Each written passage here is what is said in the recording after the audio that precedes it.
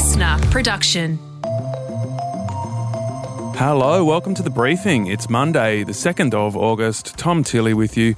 A little bit tired, Annika Smith, as I stayed up to try and watch the end of the high jump last night. It was so dramatic, but I had to go to bed. It sounds like a lot of people are glued to the athletics, which isn't something we usually do. We usually sort of stop after that first week with swimming, but it looks like Australia is having a cracker over there.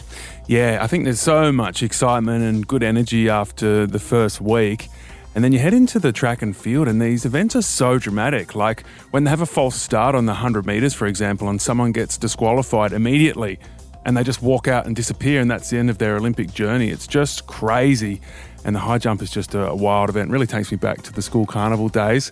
We'll get a little bit more Olympic news in just a moment. In our briefing later on, should surf clubs be taking money from oil companies? For me, as a Surf Lifesaving member, it gives me that yucky feeling in the pit of my stomach to think that this mob's going to give us a bunch of money.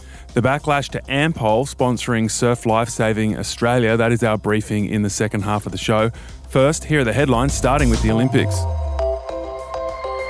Australia has had its most successful day ever at the Olympics, winning 4 gold medals in the swimming, sailing and BMX. Now, Emma McKeon is now the most decorated Olympian in Australian history after winning 2 more gold in the pool yesterday to take the number of medals she's won over her whole career to 11. Yeah, it was just incredible. The way she won the 50 metres, she just brought it home in that second half of the race. It was wonderful to watch. Her new record came as Logan Martin won the first ever freestyle BMX event, and the tricks he was doing were just seriously mind-blowing, just crazy. He was basically flying and flinging the bike around him. Matt Wynne became the 3rd Australian in a row to win the men's laser sailing race. And last night was an amazing night in the track and field. As we flagged earlier, in the 100 metres sprint, Aussie Rowan Browning almost got in the final, which was eventually won by Italian Lamont Marcel Jacobs. And Australian Brandon Stark was 2 centimetres off a medal in the men's high jump. The New South Wales Premier has tied vaccination rates to restrictions easing in 4 weeks. Let August be the month where we break records in vaccinations. Getting to 50% or 60% doesn't give us complete freedom, but it certainly allows us to be in a better position than what we are today. Gladys Berejiklian there. And as far as I could tell, Annika, that was the first time a Premier has suggested that vaccination rates among adults could end lockdown restrictions in the short term rather than case numbers going down. What did you make of that?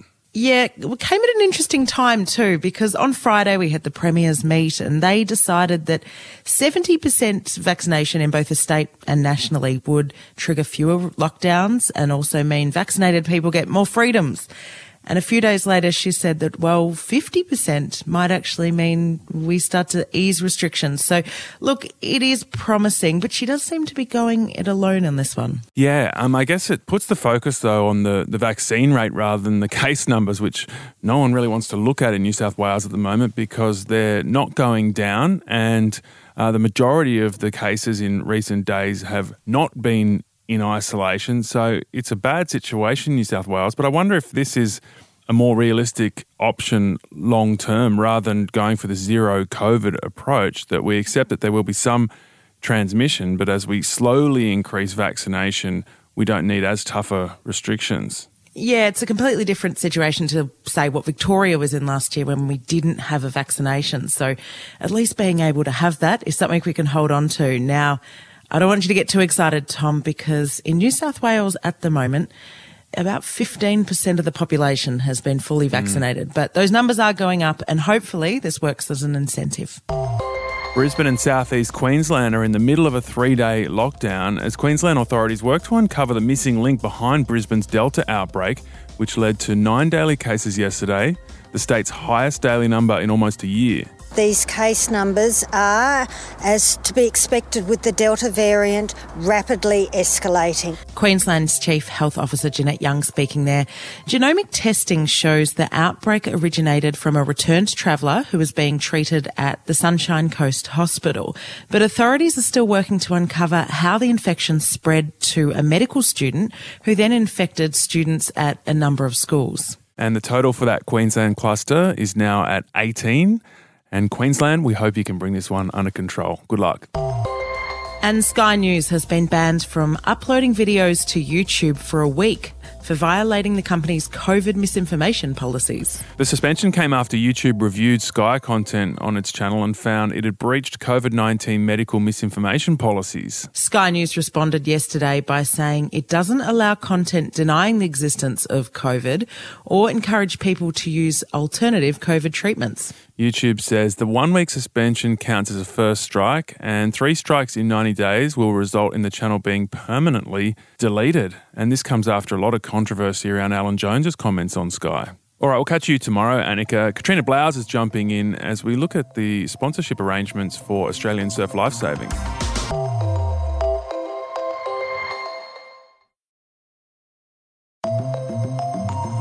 Hi, Katrina Blowers here with you. Should Surf Lifesavers take sponsorship money from fossil fuel companies?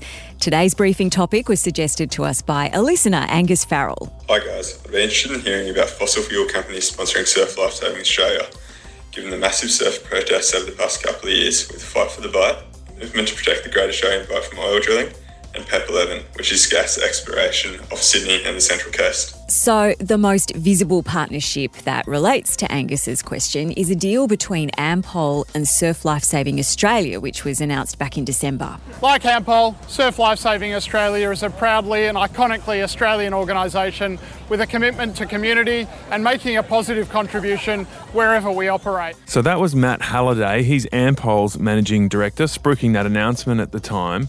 This deal means you'll now see the Ampol logo on our beaches on Surf Lifesaving uniforms. It'll be on the sleeve. It'll be at big surfing events, including the Coolangatta Gold and the Australian Surf Lifesaving Championships.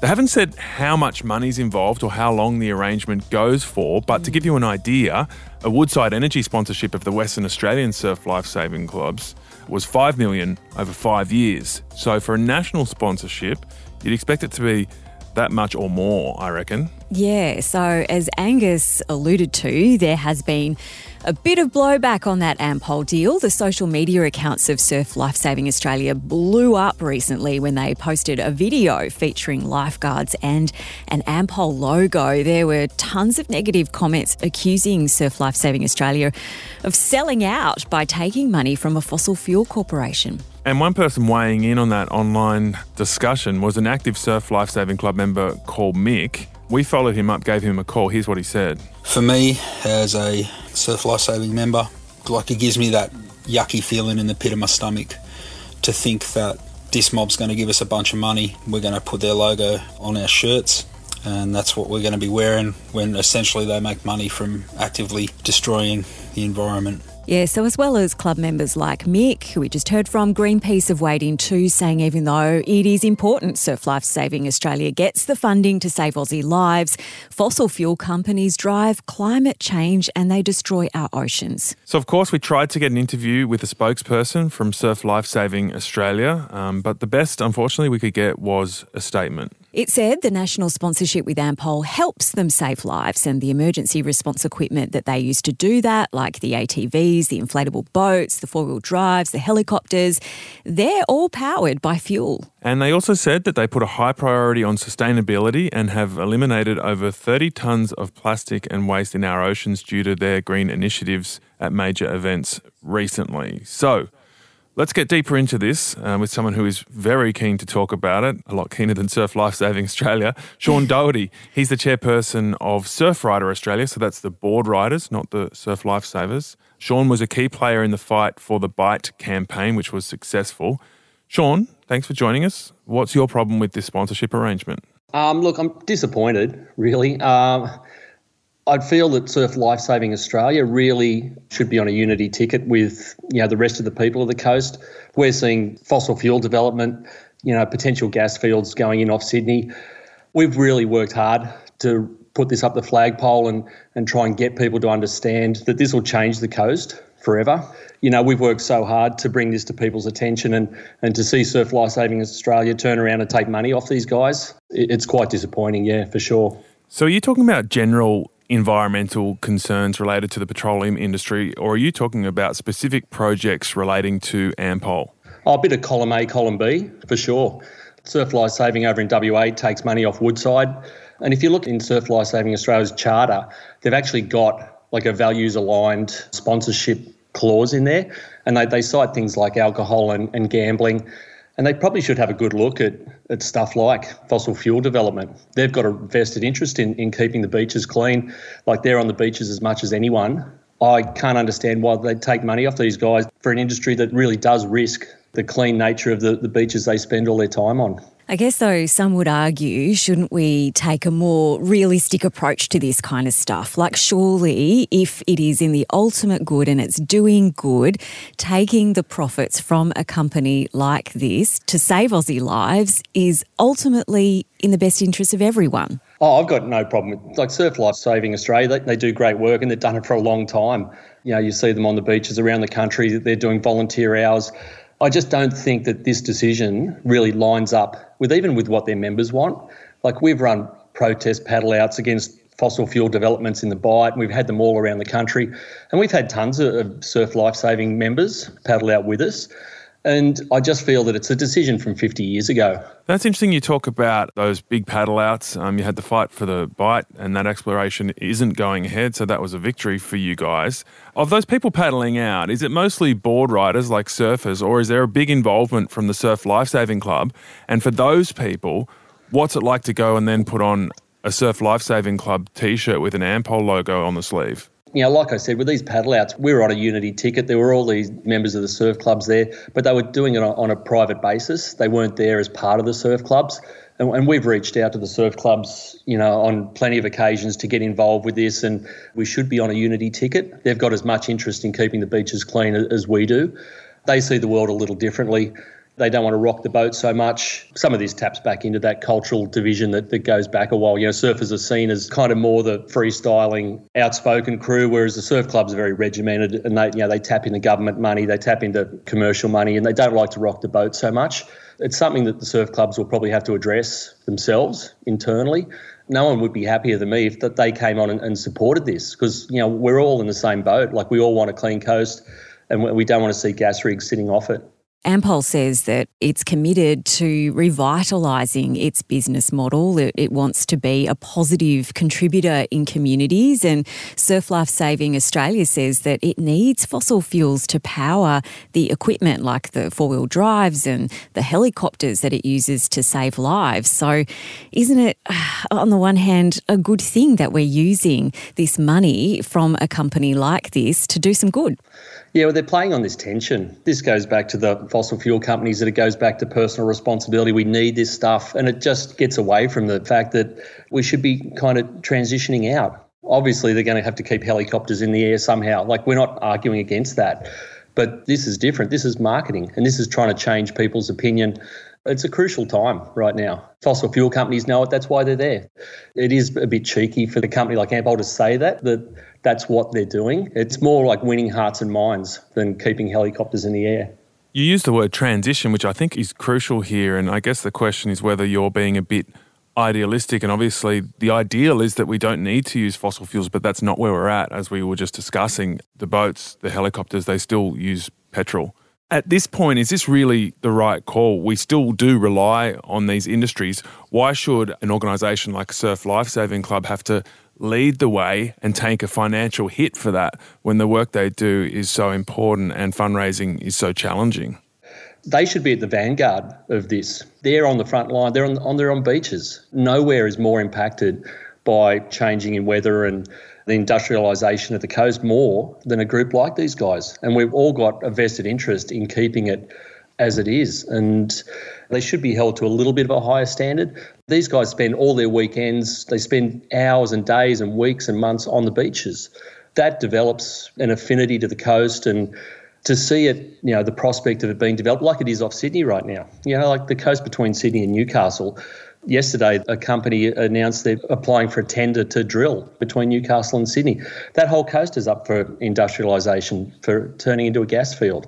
So, like, we really need a group like Surf Lifesaving Australia with a powerful voice, culturally really important, and a group that live on the beach. Like, this should be really important to those guys, just as important as it is to us. Do you have any evidence that Ampol itself is damaging Australian coastlines? Oh, no, I haven't followed the breadcrumbs back on that one, Tom. Okay. You know, I guess the reason I ask for that specific link is I want to understand where you would draw the line. Is it all petrol companies? Is it all mining companies? Is it just Ampol? What are the kinds of organisations that you think we should be refusing money from? Oh, I think for an organisation like Surf Life Saving Australia, I think a fossil fuel company, particularly at a time where the coastline's being developed for gas, I'd draw a line there for sure. So even if it's a petrol company that doesn't drill for gas, you'd still draw the line there? Yeah, well, they're at the end of the chain, though. That's, they're part of the process. And I just think that Surf Life Saving Australia should be on the front foot with this stuff more than just passively just going along with it, because we're not going to be able to go along with it forever. And I get Ampol at the end of the chain. They're a retailer and they're not actually out there exploring, but it's all part of the same thing. It's one end and the other. I guess that's where the Surf Life Saving argument comes in, though. They're also part of that chain because they're using those products. Yeah. So we all are. Yeah, like totally. We all are. But I mean, do you drive a petrol car? Absolutely. So you're in the chain too.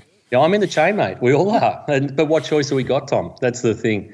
And when, the alternatives are being squeezed out and being, as they are in this country on every level, it just, what choice do we have? I have this conversation with people every day and it drives you nuts. It really does. At a time we should be kind of trying to get out of it, we've got the handbrake on and we're back where other countries were 30 years ago. I think that might be their reasoning though as well. We've got no choice, the same reason with you and your car.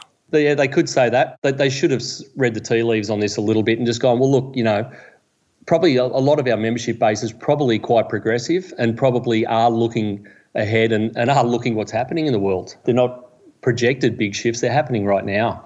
And unless you really do something about it, you're just being complicit with everything that's going on. And like I said, a group like Surf Life Saving Australia should have a vested interest in really just in keeping the coast clean. They're on it more than anyone. That was Sean Doherty, who's the chairperson of Surfrider Australia there. Tom Tilley didn't pull any punches there, gave him a bit of a grilling over what car he drives. Yeah, well, just gently turn on the grill there. I can turn up a lot more, don't you worry. But interesting, he acknowledged that he's part of this chain of drilling, distributing and then using petrol in this world while we're still in transition. So it's even a bit complicated for him personally.